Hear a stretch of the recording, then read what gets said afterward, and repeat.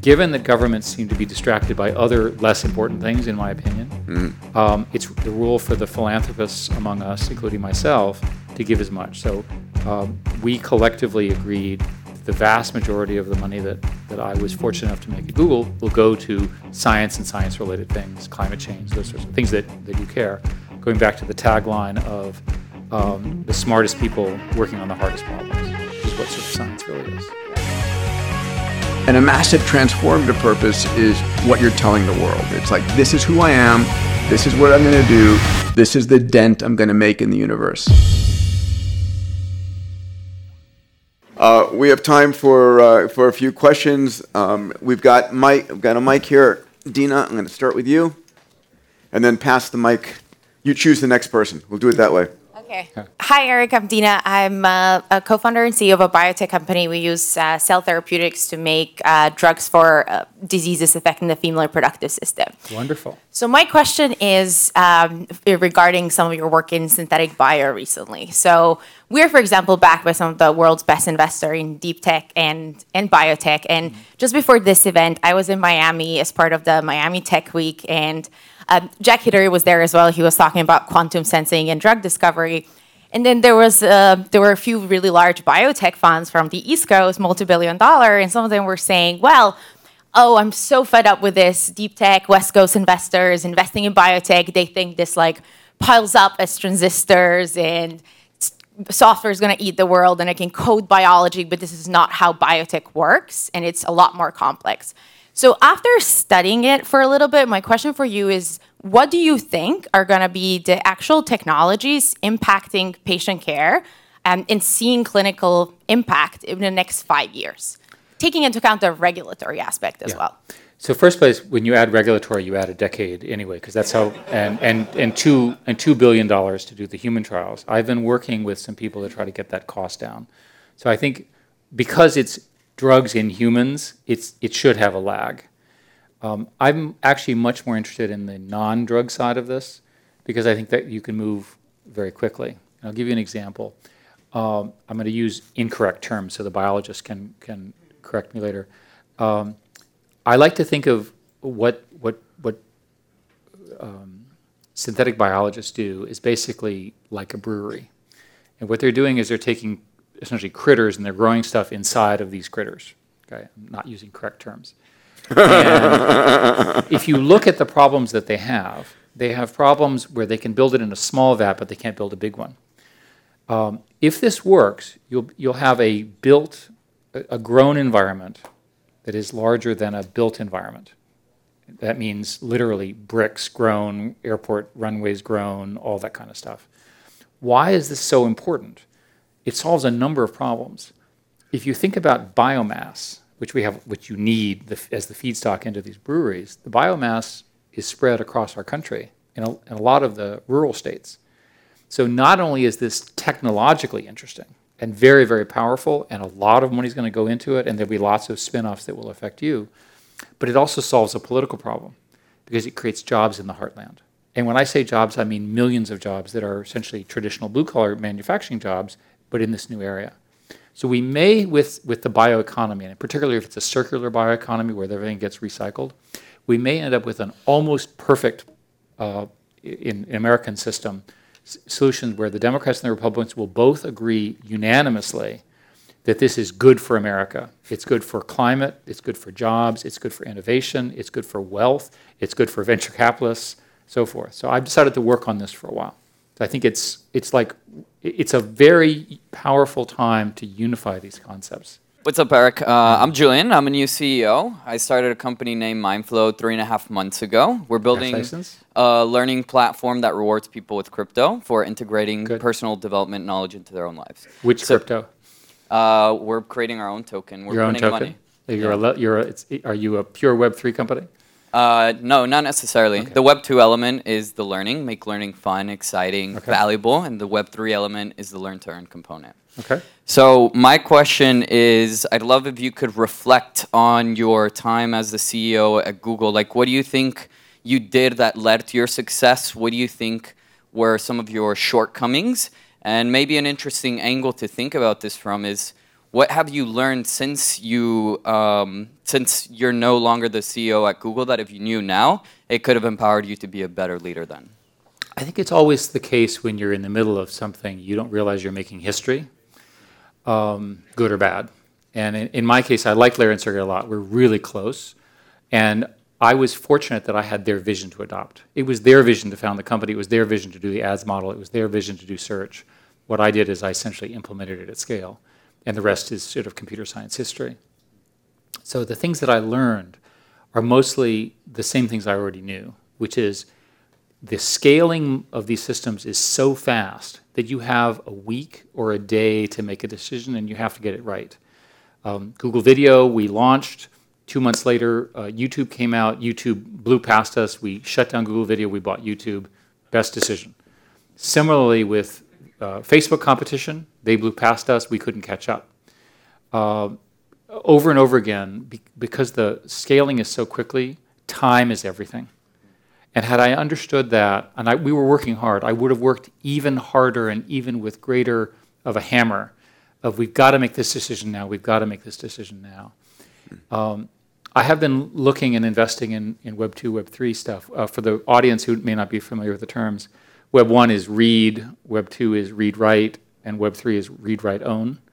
And the theory of Web 3 is that you'll have essentially a digital identity which will be cross-chain, and that you can actually have that manipulate the world that you care about, that you can own the assets and content and so forth. We had a great presentation by Eric Poulier earlier.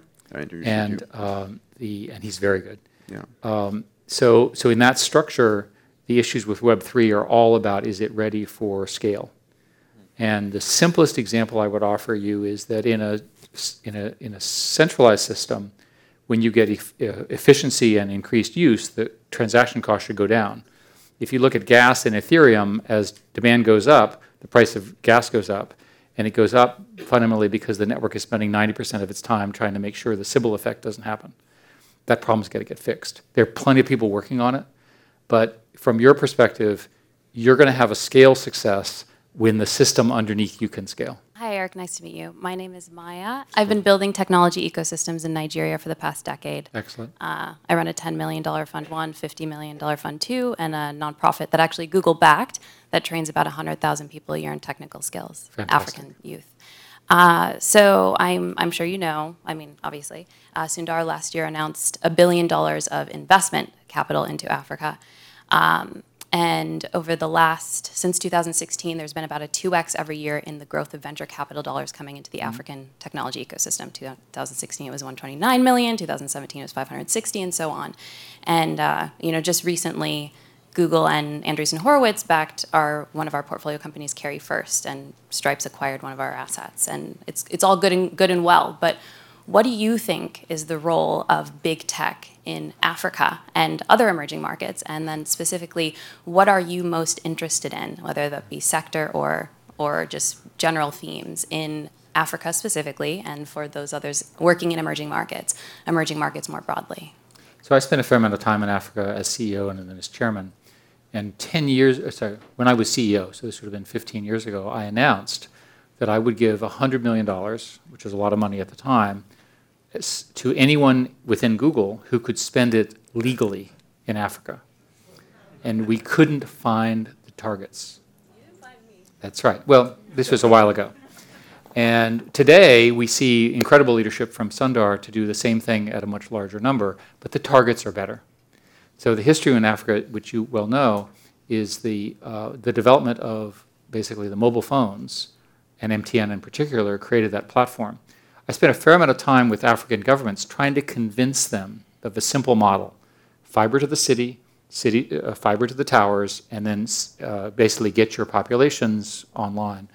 And with some success and some failure, because a lot of the governments are kleptocratic in one way or the other. And one of the worst performing sectors in Africa is the traditional government telcos. So a simple rule is that in Africa, the first money will be made in communications and on web services that are on phones. So that's why Google did the cheap phone initiatives and so forth and so on. So I think it's fantastic what's happening now.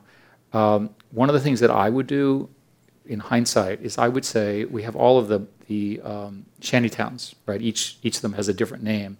They are among the densest places on Earth. That is a great place for cell towers, right? And furthermore, the people who are very poor will guard the cell towers because they're so important for economics, and that's how I would grow. That plus, of course, the other issue in Africa is language. And at the time I was looking at this, there wasn't enough either Swahili or other language models, which again, these universal translations can fix. So I think we're at a point now where you can have all the world's information in every African student's phone. That's a real step forward. The governments are still going to be a problem. You know from the history of the 35 or 36 countries that are in Africa, some of them are doing great, some of them are still doing poorly. We have to fix that problem. All right, one more question up front, then we're moving the mic towards the back. One more comment about Nigeria. I hope everyone knows the numbers. By the year 2100, the expectation is that Africa will be 41% of the world's population, and that Nigeria will have 950 million people, is roughly speaking. Yeah, when I was in Lagos, that was enough people already. So, yeah. Hi, I'm Yali. I'm from Israel. I want to ask about, basic science research.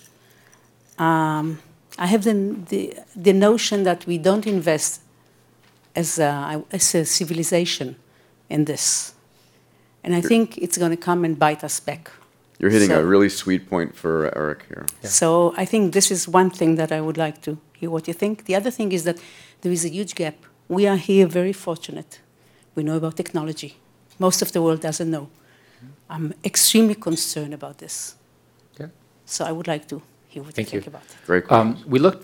I worked for the Obama administration as one of the science advisors, and we looked very carefully at this question of science funding. And today, the science funding as a percentage of GDP is as low as it was before Sputnik, as a percentage. Where is the money going? It's going elsewhere. Why should the government fund basic science? Because there's not an economic justification, except for extremely wealthy companies, to fund purely the pure joy of research. I am here today because of Vannevar Bush, who I never met. Vannevar Bush set up the National Science Foundation. And what happened was in 1949, they had all this extra money around, and I guess at the time, they didn't know what to do with it. And so they created these funding mechanisms, which are the things that got me into undergraduate programs and graduate programs and funded me along with ARPA and DARPA work.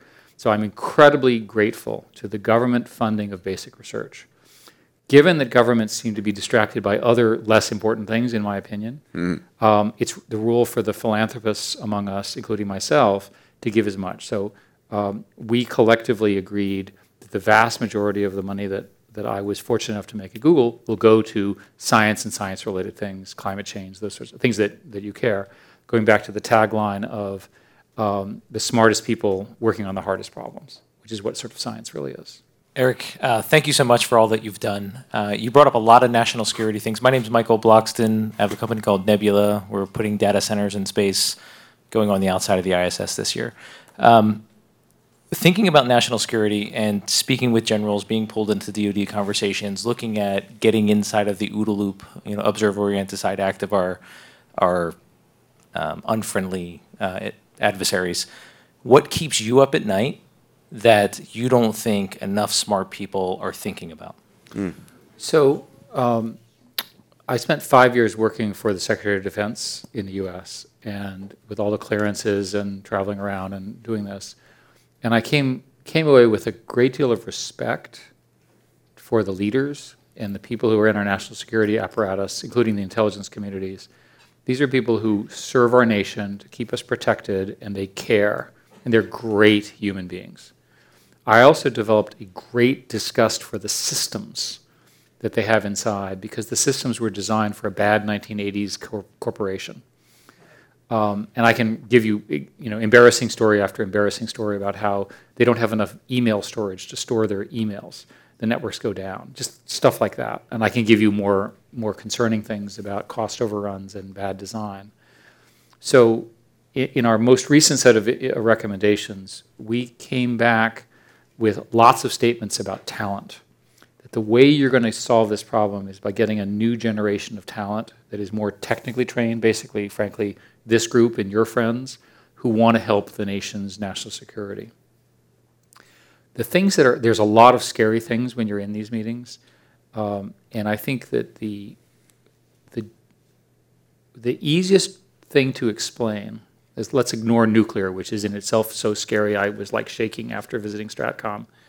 For conventional stuff, the improvement in the speed of weapons and the targeting of weapons compared to the defense systems is a real gap.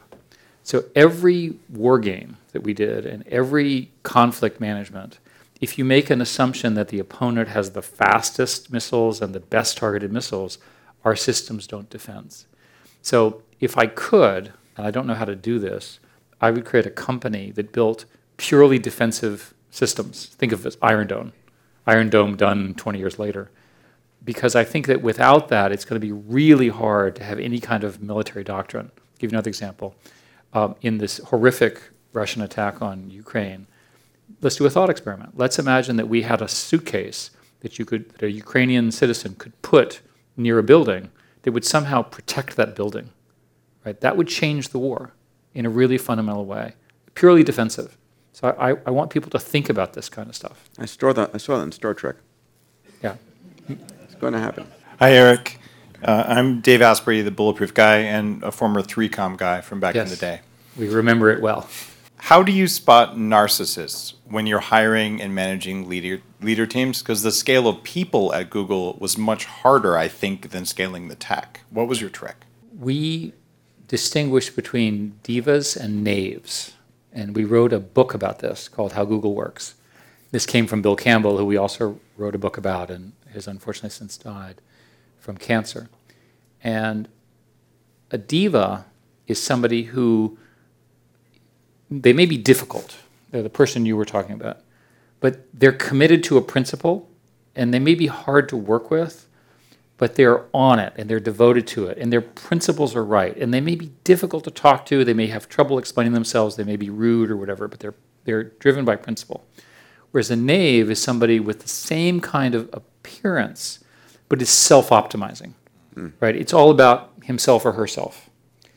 The divas in a big company get thrown out. And they get thrown out because they don't like the HR rules. They don't really like the HR people. They're sort of hard to manage. They cause all sorts of press problems. They're just difficult, right? There's an old saying from IBM that you have to find the wild duck, the one that doesn't fly with the other ducks, and protect them.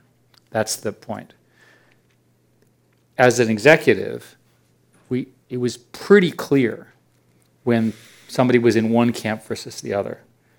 And Bill Campbell said, the moment you identify that, fire them, and fire them brutally, right? Which is the other thing the HR and legal won't let you do.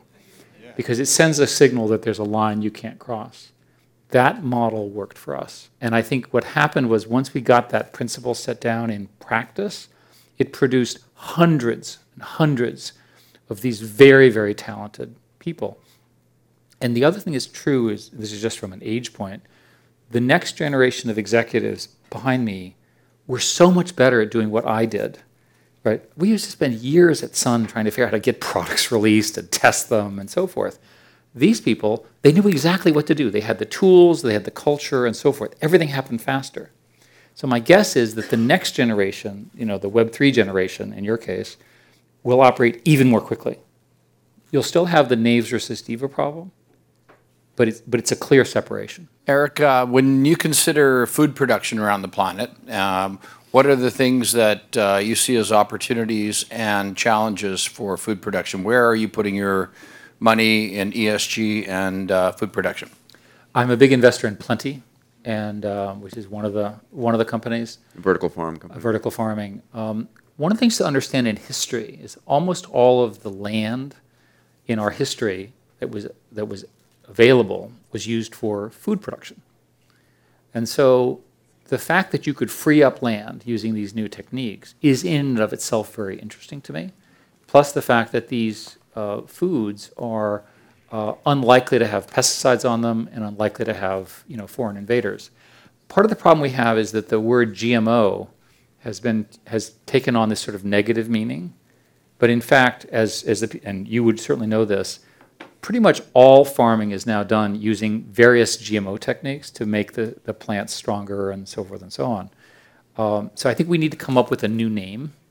I don't know if you remember that nuclear NMR, nuclear magnetic resonance, was the original name for what an MRI is, and they took the nuclear out because it had this negative sigma. So I think there's a renaming problem. Superfoods. Hi, Eric. My name is Yash. I'm a venture capitalist back from India. I just wanted to get your sense on how do you look at the opportunity in India? Yeah. How do you see technologies rolling out to solve for the problems of India? On India, I was just there 2 weeks ago and spent quite a bit of time with the technical people that I knew. India's growth rate is slowing down. It's a very difficult democracy for the reasons that you understand, and the languages and the different things. But the underlying investments that were done, the 4G networks and so forth, are really powerful now. So I have every reason to believe that you can create the same wave of companies that then emerged in China, now in India.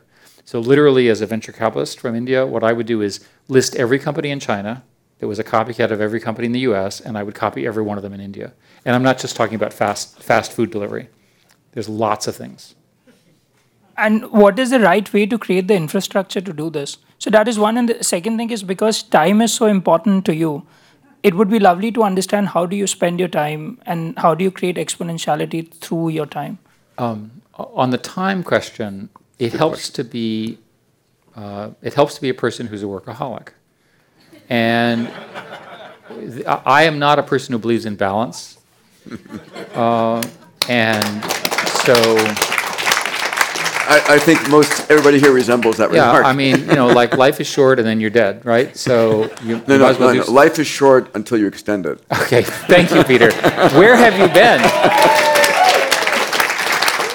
But there's an old rule. If you want something done, give it to somebody who's busy. Yes, it's true. And what I learned, and again, this is maybe just the luck of me, but I was a pretty slow-moving intellectual type. But the pressures of these tech companies make you learn to move quickly. So there's a set of techniques. It's simple, for example. If I have a meeting, I immediately follow up at the end of the meeting because I know I'll forget by the next meeting.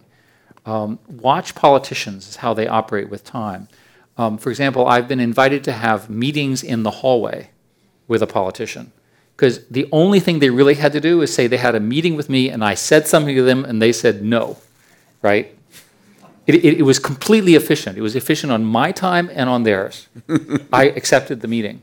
So there's a bunch of techniques about that. And when you look at these very, very high-performing people, they've all developed those techniques. Hi, Eric. Really enjoyed the discussion. So my name's Ekram, and I run a neural technology company, a biotechnology company, developing neural interfaces to eventually connect the human mind, biological mind, to artificial intelligence. Wonderful. With a long-term view for us to transcend our limitations. So my question, a little bit tongue-in-cheek, but I'm curious, is first of all, would you be connecting your mind to AI and becoming a cyborg in the future? And then the more serious question is, you spoke about something that seems to be imbued in our evolutionary heritage. Predator-prey relationships are a competitive arms race back from the Precambrian era, hundreds of millions of years ago. Today we see it collectively as a social species manifesting in abstract concepts that we collectively share in our consciousness, such as nation states, capital. These are abstract concepts that animals don't necessarily understand, but we share them. Do you see then that if we upgrade our consciousness by connecting to AI, which is a different type of intelligence, we would also transcend beyond those abstract concepts that as hominids we currently hold? Or do you see those arms races continuing? Those outdated operating systems. Exactly. I wish I could be as optimistic as the tone of your question. And this, of course, is something that each of us should debate. But I think that the way in which humans react, especially under stress, is pretty well biologically determined. And I think you see this in the Russia-Ukraine situation, which we haven't seen, thank goodness, in a very long time. And I think we need to take note of that. I am an optimist about the impact of the technology, but I think that humans will continue to make a mess of it. for the reasons. And the answer to you is yes. I am very happy to be one of your subjects. The thought experiment is, let's imagine I've got your computer here and my head here. So how does it actually work? So here I am thinking, and then I say, let me ask the AI accelerator. And then I ask it, and then I wait. And then the insight comes back. Well, how long is that latency in your system? Well, what happens if I get bored? And then I start thinking about something else. And then the answer comes back, and I go like, what are you answering? Because I forgot what you were talking about. So there's all sorts of problems of consciousness. Remember, we can't define consciousness.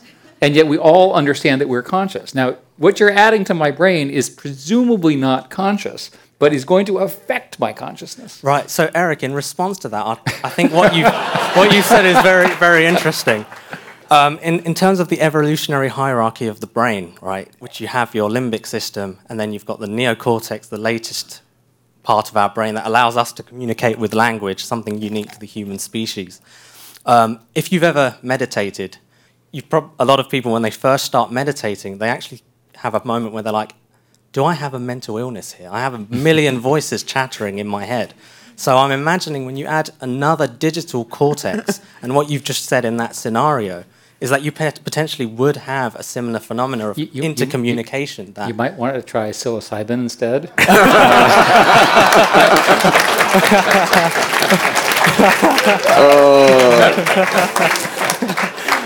Eric. I cannot wait to use your device. Eric, very, very last point. I said this over lunch to Peter. The concept for this company actually came to me on a psilocybin trip. Even better! I didn't know. Congratulations. Thank you very much. While we're waiting, Eric, what book are you reading now? What's your favorite book that you're reading? I'm just reading Amy Webb's book on. She is fantastic. It's on the biological revolution. It's probably the best. I'm sorry, the which? Amy Webb. It's what's the title? The Genesis Machine. Yeah, it's very, very good, and it just came out. Awesome. Hi, Eric. I have to say this as a Cal engineer. Go Bears! Of course. And my name's Annie. I am a co-founder of Unity. We are working as an ecosystem to help mindful innovators create triple bottom line companies where we're benefiting people, planet, and profit. So we have a group of really creative, crazy people. Some worked for Paul Allen at Vulcan. Some work as music strategists, gamers, you name it. And we have had a lot of ethical questions about AI. We're working on a number of projects, including with the great Dr. Ben Goertzel, where we're looking at AGI, and a number of us come from the early side of blockchain and DeFi and crypto. And so my question to you is, what is your perspective on human-in-the-loop design?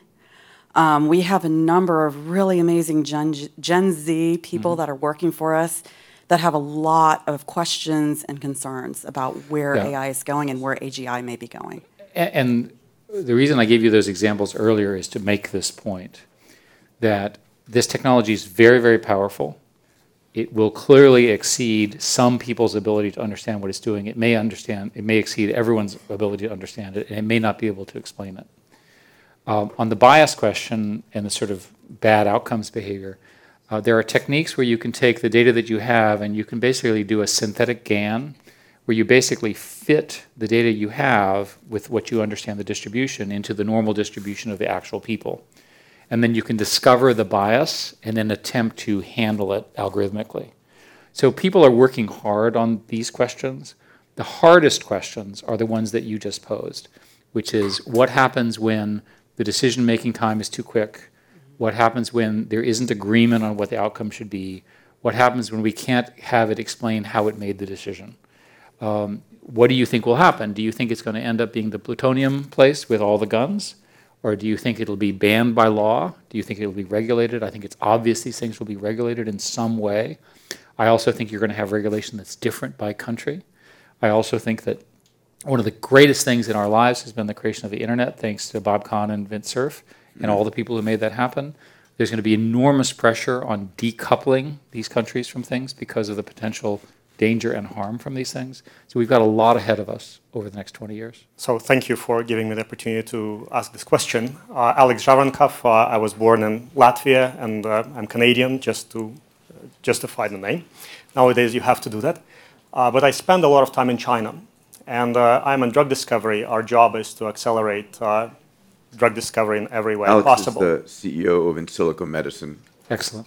Yeah, and we've set several, to my knowledge, world records in drug discovery, and one of the reasons why it was possible was China. So Chinese managed to synthesize, test, and produce the molecules we managed to take into the clinic for novel targets. And I think that China is moving very, very rapidly in drug discovery, in drug design, in biotechnology in general. You've mentioned them several times as a rival. Why? Why do we see China as maybe a negative force? Maybe we can collaborate with the Chinese and at least in life sciences to extend human life. So I agree with you, and I'm actually considered a pro-China person in the debates. Most of our government is proposing things which are generally known as decoupling, where we essentially stop the collaboration with China, which I think would be ruinous for America. We study this very carefully. For example, we benefit enormously by having Chinese students, graduate students in our research programs in America. We should give them PhD, green cards, et cetera. By the way, the comment made about we should staple a green card in the back of every PhD versus give someone a doctorate and send them out of the country is just so important. Right. Of the many stupidities of American political system, this has got to be one of the worst. Right. Educate these people to the teeth and then allow them to go to another country to compete with us either on a business or a national security basis. Like, duh. Right. How stupid are you? But I digress. So I don't think the model of essentially integration is going to work because the two political systems are fundamentally at odds. And that drives them apart. I think you will be able to see some level of collaboration in biotech, such as the way you described it, but there are going to be concerns. If you look at the biobank, for example, that China is building, which is a national resource, what access will we have to the biobank? How will we participate in it? These are all sort of the really hard questions. But you can get access to that. You just have to collaborate with. And what I found in my negotiations, so I was the executive that was pro staying in China. I lost that battle. I then negotiated for a decade to try to re-enter China under different terms and failed largely. And what I learned is that in China, the paranoia about the U.S. starts at the very top, that it is essentially impossible for American companies to do partnerships with other Chinese companies without an agreement from a bureaucrat. The bureaucrats are unlikely to give it unless they get a signal from the very top. So unless something changes, and there's no evidence that it's changing, Trump tried to get $500 billion of tariffs out of China. Biden has not fundamentally changed that direction. Until that changes, I think we're on an oppositional path. My name is Altin, and I grew up in Albania. I've been home for the last 25 years in New York. I have an easy question for you. I think it's Einstein that said, imagination is more important than knowledge. If you were to give up one, which one would it be? My imagination is not very good. I'm really focused on knowledge. I think the founders are the imaginative ones. I'm just the helper. And when I think about wisdom versus knowledge versus even intelligence, if I were to think of wisdom, I think of a wise person, it's someone who has heard a lot, seen a lot of experiences, gone through a lot of things in life, and therefore can give a considered answer. Is that a reasonable? So if I think an AI can run 1 million simulations or 1 billion simulations on a situation and see a situation from all sides, can we imagine that AI will offer wisdom? Well, you can imagine intuition, because the AI does something that it can't explain, and that's what intuition is, based on its training. You can imagine the AI system can pattern match against the history, which can produce wisdom based on having seen the patterns in the past. As an executive, I've been a CEO for so long, there's nothing you can do to me that has not already been done to me.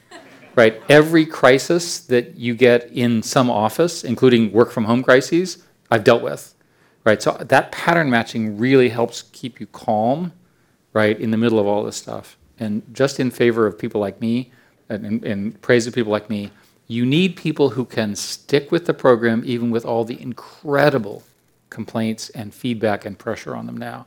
It's so much harder today to do what I did 20 years ago, for all the reasons that we all know. So that means that the people that we have now in these jobs, the sort of stereotypically 30 and 40-year-olds, they're going to develop wisdom even faster than I did because they see it faster. So if you go back to life is about compression of time, everything happens faster, right? You learn quicker, you achieve things quicker, you're over quicker, your wisdom occurs quicker, and so forth. And that favors the people who have symbolic reasoning, deep thinking, number two kind of thinking according to Kahneman, et cetera. Another Alex, this one is from Ukraine, actually. Yes. So, Eric, huge honor to meet you. I'm actually a CEO, co-founder of one of Google Analytics partners. Excellent. One of the largest. We're one of the largest Google Analytics and Google Marketing platform partners. Where are you from in Ukraine? Kharkov. Kharkiv, okay. And we're based in Cincinnati here. I've lived in the U.S. for 28 years. And what is going on with your hometown? Well, my parents were actually in Ukraine when the war started, and fortunately they were able to get out. Thank goodness. But for 3 weeks, I basically, couldn't live. So Yeah. probably the most difficult 3 weeks of my life. I can't imagine. Yeah. So my question is actually very professional, if you will. How do you see advertising and search engine marketing industry adopting Web3 technologies and decentralizing some of the data? Yeah, it's a very good question. So the current advertising model, so-called Web 2 models, are very, very, very well understood, right? So the targeting, we built a series of AI systems that develop the algorithms to do the targeting and so forth. So the ads that you get today are incredibly good. My favorite example of this is in my first few months, I was working with Larry and Sergey, and Larry printed out all the ads and said, "These ads suck." And he wrote it on an office and on a Friday afternoon. And I thought, now that's a very interesting way to manage, right? So he printed it out. He wrote, "These ads suck." It was clearly his handwriting. And he posted it on the wall in the engineering room. And I thought, let's see what happens. So over the weekend, the engineers that were not in the ads team said, "We agree with Larry." So they built the first ad targeting system over the weekend, right? So I learned something, which was that if you state a problem, you can really if you get the right people in the room, who turned out to not be the current ads engineers, they can really build something revolutionary. That "these ads suck" is now a $150 billion business, right? So that gives you a sense of that literally piece of paper. My favorite ad, by the way, was "Only one death this year, Atlanta Skydiving Center." Okay. Right. And I'm not making that up. Ladies and gentlemen, give it up for Eric Schmidt. Thank you. Okay, thank you very much. Peter, thank you so much. Thank you, buddy.